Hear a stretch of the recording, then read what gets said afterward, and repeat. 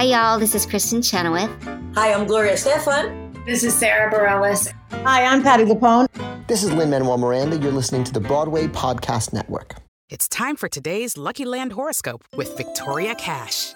Life's gotten mundane, so shake up the daily routine and be adventurous with a trip to Lucky Land. You know what they say. Your chance to win starts with a spin.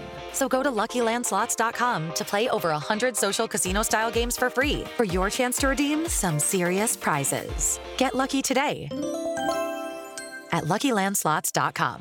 Available to players in the U.S., excluding Washington and Michigan. No purchase necessary. VGW Group. Void where prohibited by law. 18+. Terms and conditions apply. Hey guys, it is Ryan. I'm not sure if you know this about me, but I'm a bit of a fun fanatic when I can. I like to work, but I like fun too. It's a thing. And now the truth is out there. I can tell you about my favorite place to have fun. Chumba Casino. They have hundreds of social casino style games to choose from with new games released each week. You can play for free anytime, anywhere. And each day brings a new chance to collect daily bonuses. So join me in the fun. Sign up now at ChumbaCasino.com. No purchase necessary. VGW Group. Void where prohibited by law. See terms and conditions. 18+. There's a cat over here. There's a cat over there. And the wrong one died. And the wrong one died.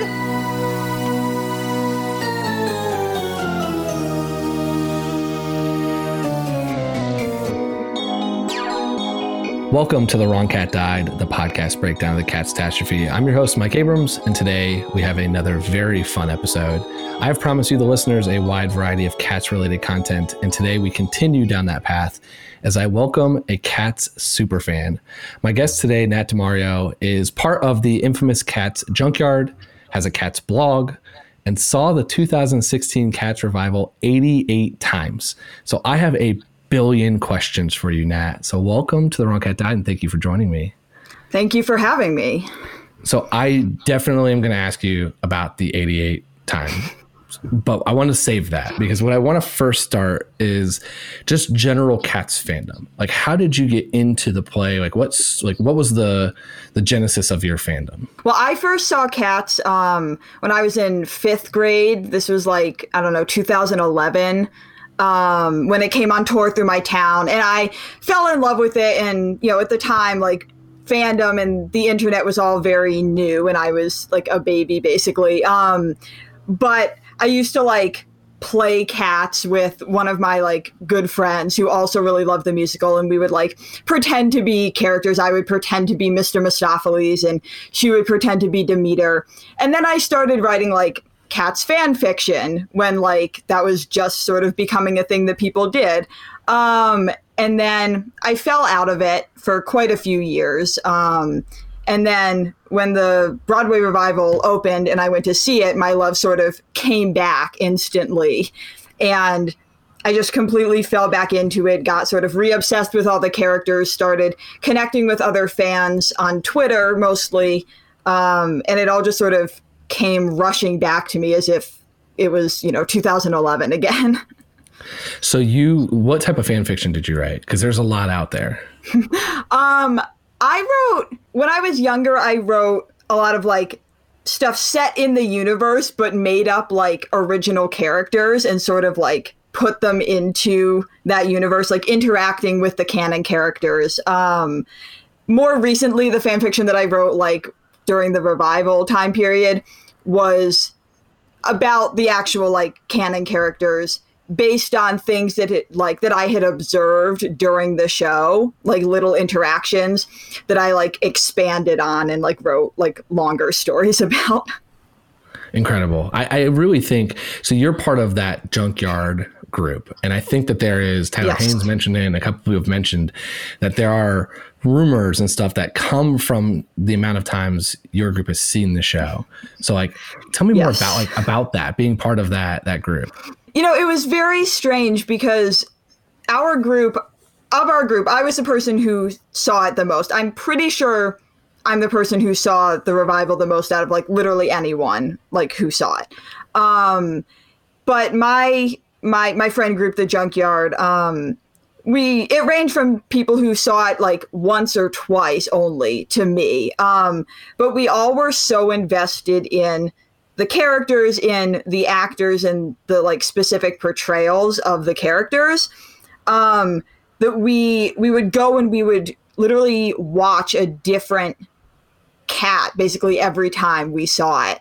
And we picked up on little interactions that would be different every night, or that they would do all the time that just like the average person seeing the show for the first time would never pick up on. So definitely the most like sort of infamous one was Tugger Shanks, which is the Skimbleshanks and Rum Tum Tugger ship that started with me the first time I saw the show before the fandom sort of re-blossomed. And it came from this moment in Act 2 during the Peaks and the Pollicles, the song that like Gus performs, where Skimbleshanks sort of walks away and he goes and he sits over next to the Rum Tum Tugger on like the car trunk, and they just have like some interaction. Like Skimble gets up and just like storms away. And I watched that and I said, what is happening here? And it just sort of became this joke that became more serious that we like mentioned to the actors at the stage door, like, what's up with like Skimbleshanks and Tugger's friendship? And it just sort of went from there and became a thing that they actually played like on stage. Yeah, you influenced the show. It was like very you weird. Influenced the show. Yeah.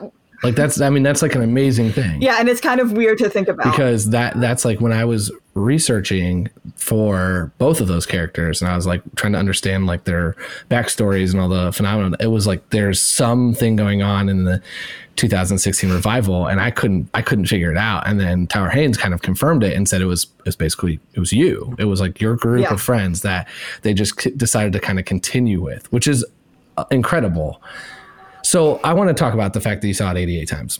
So I did some math.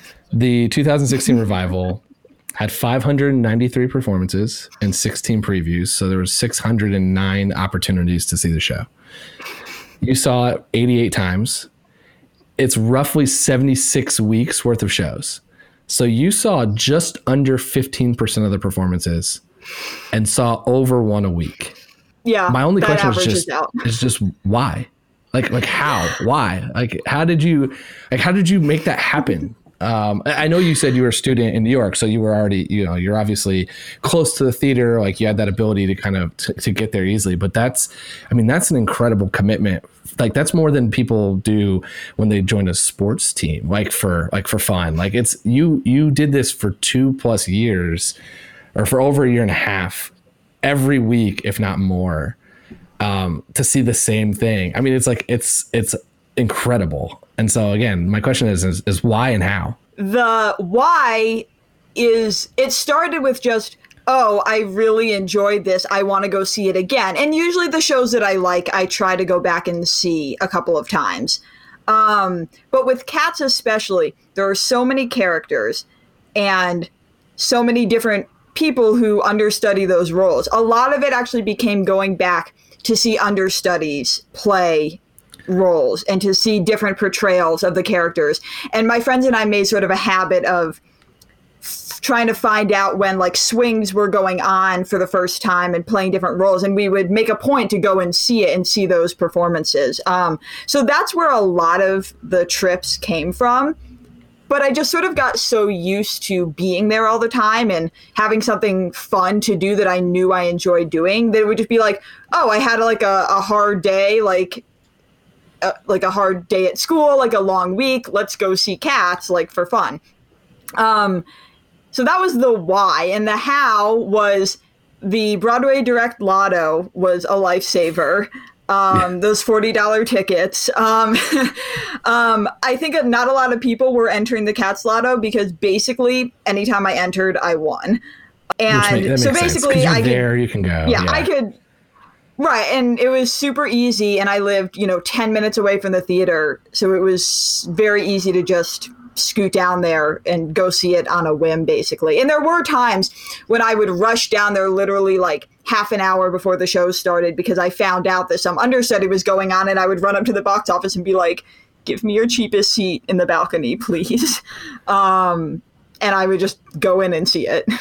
So I know you have a Cats blog, and one thing that I read that I thought like I really appreciated was that you mentioned that when you find something that you like and it gives you happiness, like you shouldn't even have to apologize for it. So it's like the 88 times is just like, I do think it's the most anyone's ever seen the revival. Like you definitely have to be holding that torch.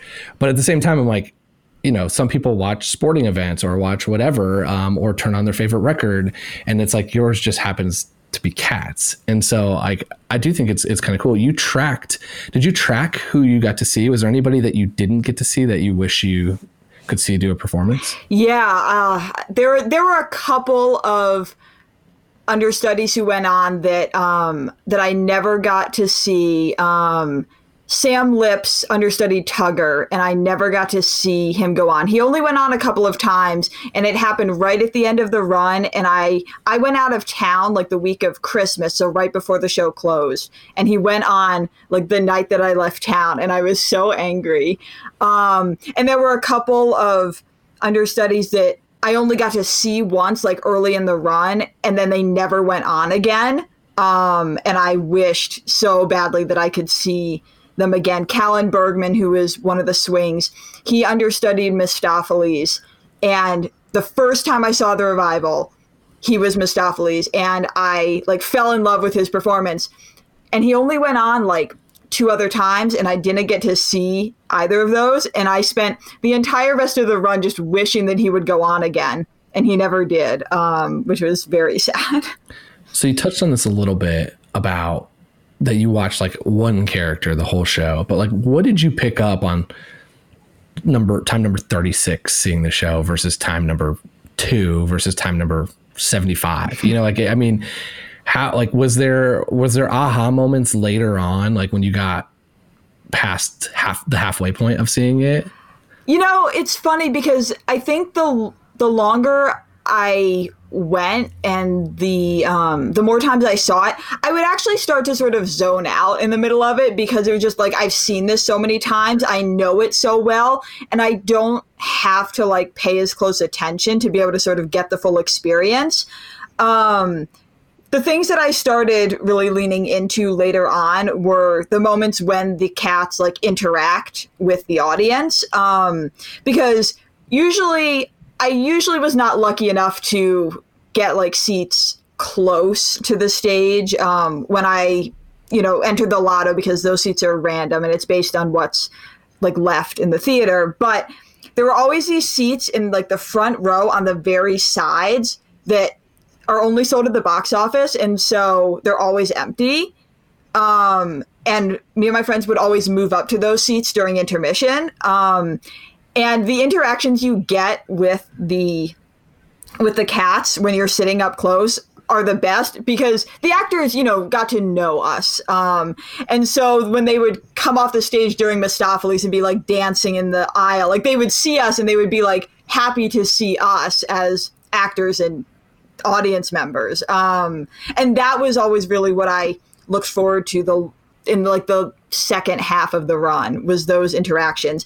But yeah, whenever I was there watching like a new understudy, I would especially watch them and I'd be like, what did this person do differently than the other people who I've seen play the role? And how did they interpret the character?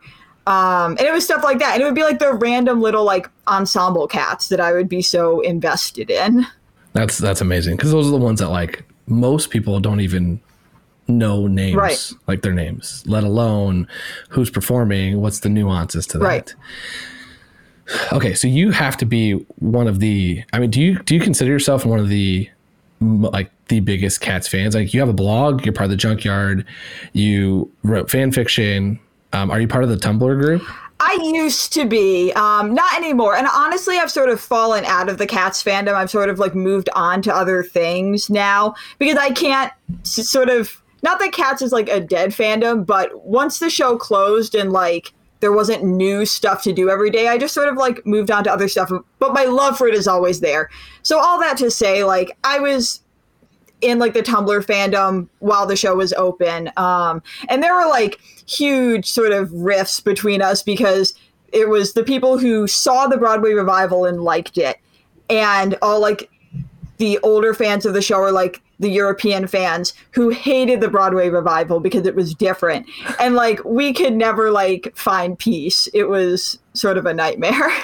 So there is within the Cats fandom a traditionalist and then the modern interpretation group that are arguing.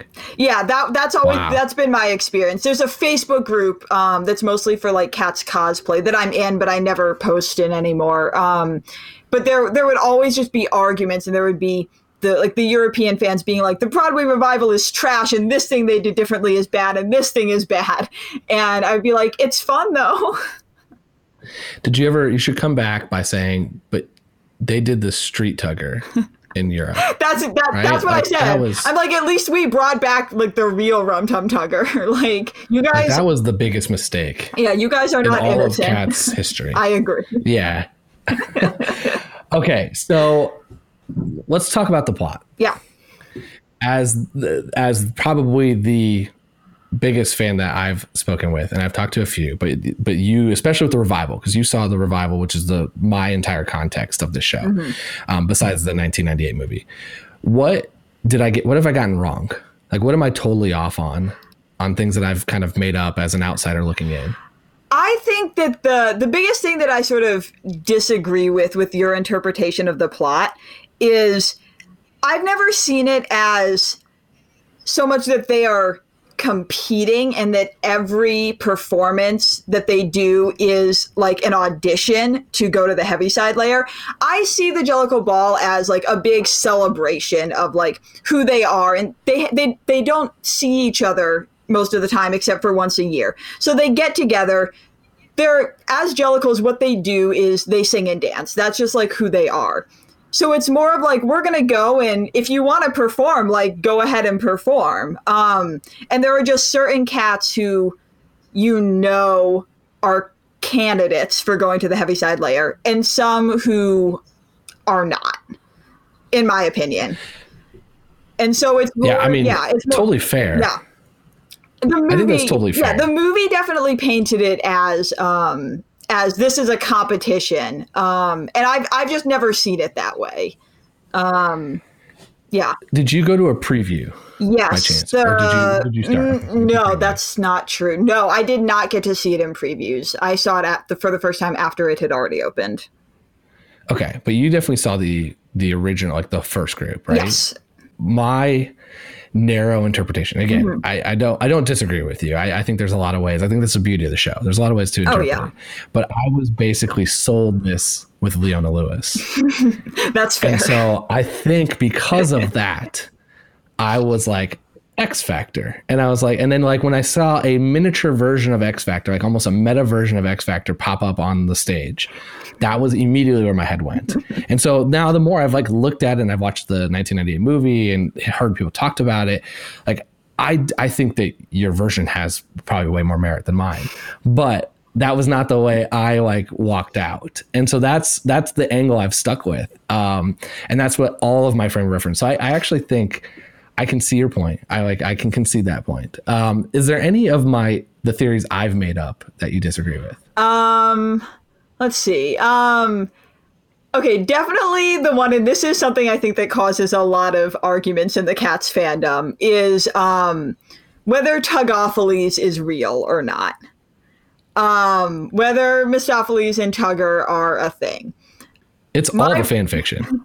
Besides yours, I guess. It is true. It is true that I would say the majority of the fan fiction is the two of them. I have never shipped them.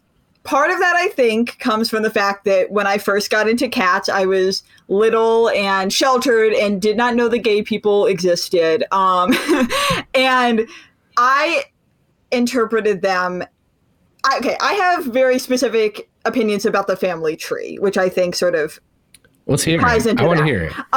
Because I think there's a lot of ways to make arguments of like, that could be this, but if that is correct, then this can't be correct. Exactly. But I could argue why this could be correct. Right. So I'm very curious what is your tree? Have you actually mapped it out? I have, a couple of times. Okay. I've struggled to find a good way to do it because there's so many like interwoven bits that it gets very hard. A friend of mine did a spreadsheet of it. I was like, that's smart.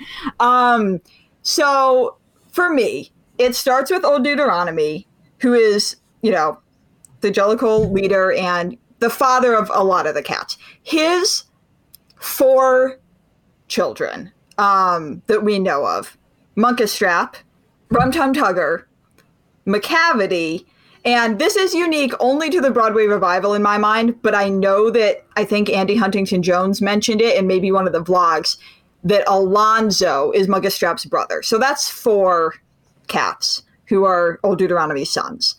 In my mind, Mistopheles is Macavity's son. He doesn't know that. Most of them don't know that. He's told that he's like Buster Jones's son because, you know, they're both like the black tuxedo cats. But who's he was sort Mustafa's of mom then in this scenario? some unknown cat that does not like exist in the show, just like someone. Okay. And he was sort of like, and he and Victoria are siblings. So the two of them were sort of like rescued, taken away from Macavity, brought to the tribe and raised in the tribe. He finds out at some point that Macavity is his father, and that sort of causes some tension because, like, first of all, he gets his magical powers from Macavity. Makes sense. Yep. And it causes some tension because it's like, do they trust him, you know, in the tribe? Do they trust him to use his magic? Do they think he's going to, like, turn evil? So that's sort of a plot point that I've always been interested in. But what this means is that Tugger is his uncle. And so that is how I have always interpreted the family tree. And so the thought of shipping them never occurred to me when I was little. And most of my headcanons from when I was little have stayed with me until now. Yeah, so that makes a ton of sense that you've already put them in the same family tree. Right. So that is an impossible scenario. Right. I totally get it though. You can buy that. Yeah. I totally get it though. Like, I understand like why people ship them and I totally see it. It's just not my headcanon, and it's not like a ship that I am personally invested in. And as we know, I am a huge Tugger Shanks fan, and not that I don't think they could coexist, because there is definitely polyamory in cats. Yeah. But I think you created Tugger Shanks. Oh yeah, really. I did, which is so weird to think about, but I did. I think that's amazing. With the Lucky Land Slots, you can get lucky just about anywhere. This is your captain speaking. We've got clear runway and the weather's fine, but we're just going to circle up here a while and get lucky. No, nothing like that. It's just these cash prizes add up quick. So I suggest you sit back, keep your tray table upright, and start getting lucky. Play for free at LuckyLandSlots.com. Are you feeling lucky? No purchase necessary. Void where prohibited by law. 18+ terms and conditions apply. See website for details. It's time for today's Lucky Land horoscope with Victoria Cash. Life's gotten mundane, so shake up the daily routine and be adventurous with a trip to Lucky Land. You know what they say, your chance to win starts with a spin. So go to LuckyLandSlots.com to play over 100 social casino-style games for free for your chance to redeem some serious prizes. Get lucky today at LuckyLandSlots.com. Available to players in the U.S., excluding Washington and Michigan. No purchase necessary. VGW Group. Void where prohibited by law. 18+. Terms and conditions apply. All right, so I'm following along through the rest of your kind of cats. How do you view then like Grisabella's arc? Like, what's her family relationship to who and her whole storyline? This is something that has like changed a lot for me, and I don't know that I've completely settled on it, but there was a time when I really liked the theory that she was Tugger's mom. And so there's a little bit of me that's like, she had a thing with Old Deuteronomy at one point. And so one of my theories was that she was Tugger's mom, which I still kind of like, because they both sort of have that like, I'm, you know, fabulous, like whatever, except that, you know, she sort of moved past that now and, you know, has fallen from grace in a way. And what I like about the theory that she's Tugger's mom is that he's afraid that he's going to go down that same path and that he's sort of going to wind up like no longer fabulous, like everyone's going to hate him. Like, so there's that, which I really like. There's also, a theory that she is Demeter and Bombalurina's mother, which I also really like, and sort of explains why they're the ones like singing the song about her and why they're they seem to shun her so much because they're like ashamed of her. I think that's probably the one that I stick to the most in terms of her like relation to the other cats. But definitely she was with the tribe. She was part of the tribe. She was a well-loved part of the tribe. And then I think she distanced herself from them unintentionally and either left of her own accord or was forced out. I don't really know which, and she's a character that I don't put a lot of thought into. All I know is that one thing that happened in the Broadway revival that I want to say Mamie Paris mentioned in a vlog at one point was that like she had a thing with McCavity and that's why she left, and that I'm just not on board with. No. I don't know what that was about, but I don't agree. That one, so that is, I think, a strange one, because if you think about Demeter and McCavity's relationship, and then to your point, if they're mom and daughter, now it's like that's also a little strange. Yeah. And then when you start bringing like if she is Tugger's mom, then that would be her nephew. Like right. not necessarily, I guess, but like loosely, it's his brother. Yeah. This is where it gets very it's a lot of dotted lines. Yes. Okay, I want to do some rapid fire, but before I do that, I want to ask you, how would you, if you've got a friend who's never seen Cats and you're going to bring them, what's your sales pitch to like come with me to see the show? I have done this actually multiple times. And usually what I say is, look, it's a little crazy. You don't worry if you don't understand what's going on. Go and enjoy the dancing because it's amazing. Enjoy the music because it's amazing, and enjoy the spectacle of it. And just don't think too hard about it, and just like, and let them be singing Cats and just roll with it and have fun. That's all. That's awesome. Okay. I want to do a couple quick rapid fire. If you were in the play, okay, which character would you want to perform? Skimbleshanks. Okay. Favorite cat and least favorite cat? Not character, not actor, cat. Favorite, again, definitely Skimbleshanks. Least favorite, I have two. One is the like ironic answer, one is the unironic answer. Unironic, Jelly Loram. I just have never liked her ever since I was little, and she still makes me angry for some reason. You gotta explain why a little bit more. Okay, Gus's song is so slow and so long, and when I was little, it just made me angry. So I didn't like her because she sang it, and I didn't like him because I didn't like his song. Now I love his song and I love him, but I've just never liked her. I think she's annoying. Still don't like her. I think she's annoying. The ironic answer is Carbuckety. Random chorus cat. I have just simply always had a grudge against him. He makes me so mad, but also I talk about him so much that no one believes me when I say I don't like him. It's a love-hate. Yeah, definitely. If you were quarantined with a cat, which one would you pick? Jenny Anydots. Okay, why? She is practical. She gets things done, but she does it like on her own schedule. The whole like sleeping during the day, being incredibly lazy, very me. And then when she's awake, when she's ready to go, being completely frantic, that is also me. So I think we would have like a good balance of sort of sleep, work, time. So you're going to quarantine with a mirror image of yourself. Yeah, exactly. Okay.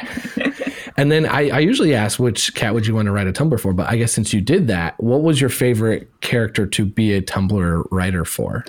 I'm going to start sounding repetitive, but definitely Skimbleshanks. I think about him a lot.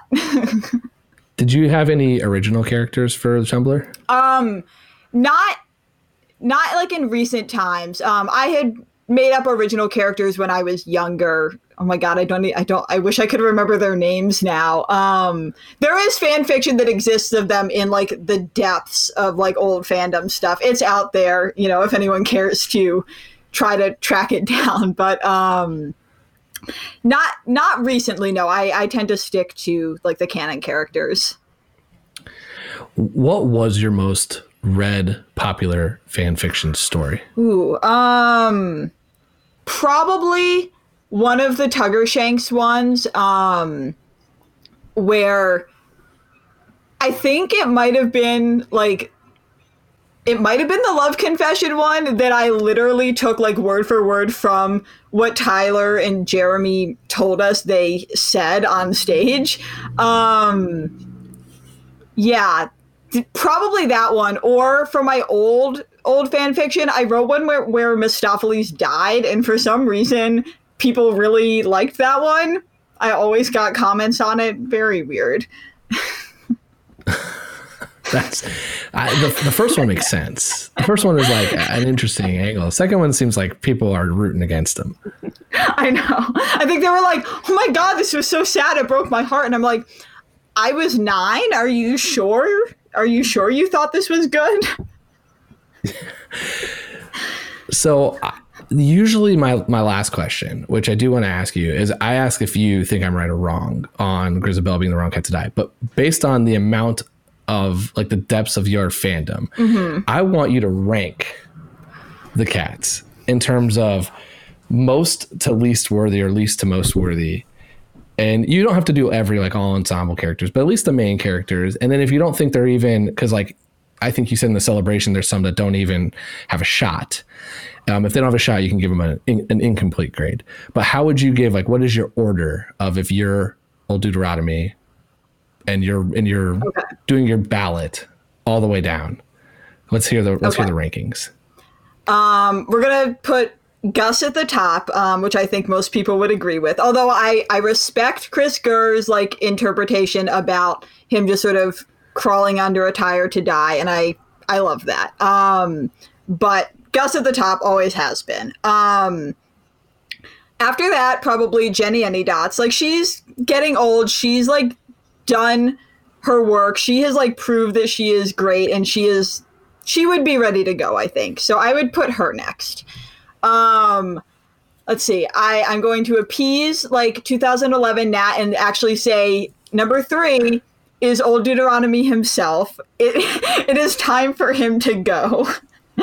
Who takes over the choice if he leaves? I think Munkustrap, who's always sort of been second in command. I think he would become the leader. I guess I'll say Grisabella after that. The thing is, I have no problem with her going. I just think there were other people who should have gone and would have gone if she hadn't showed up.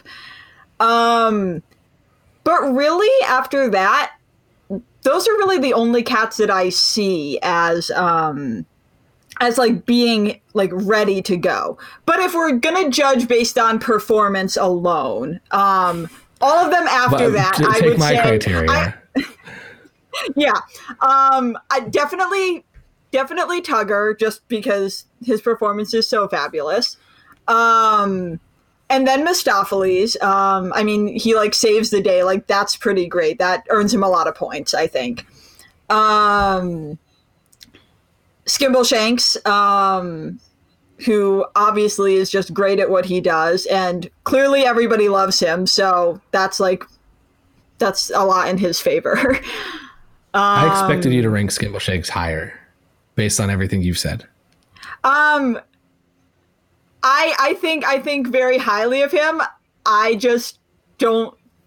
I don't think he's ready to go. I think he has too much fun doing what he's doing. He likes this life. That's even better. You know it's your favorite, but not ready to go. Yeah, he's got to stick around. Busted for Jones, just because. Yeah, I mean, he might even be in the group of cats who actually could go, and I would be okay with that. Toward the bottom, just because I don't like him very much, but like, yeah, he can go. Yeah, sounds good. In conclusion, I've spent so long with these characters, and I've spent so many years thinking about them. They're all like this big family, and they sort of feel like my family in a way, which sounds like really cheesy now that I say it, but that's what it's been like. And I feel like I know them so well, and just getting to spend so much time with them was such a joy for me. And it's honestly why I wanted to have you on, is just hearing somebody that has such true fandom, got to experience it so many times from so many different angles, and be a part of the community, and have and tell me again, for me as someone from the outside looking in, like where there was errors, where there's stuff that was wrong, what am I looking at incorrectly, which is the beauty of the show. So I really appreciate you taking the time to join me today and be part of this incredible Cats community. Yeah, thank you for having me here. Thank you for giving me the chance to talk about cats, because I don't get to that often these days.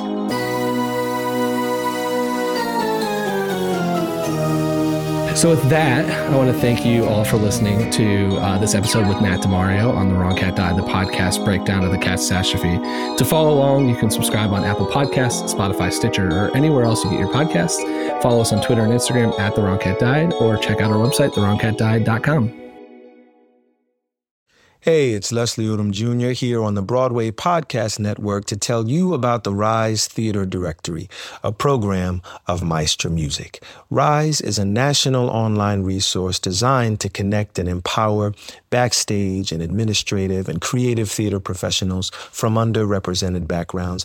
If you work or aspire to work in the theater community, this can help you find your next project. And if you hire theater professionals, search the Rise Theater Directory to find your next team. Create your profile now and get more information by visiting risetheater.org. That's theater with an RISETHEATRE.org, because only together we rise.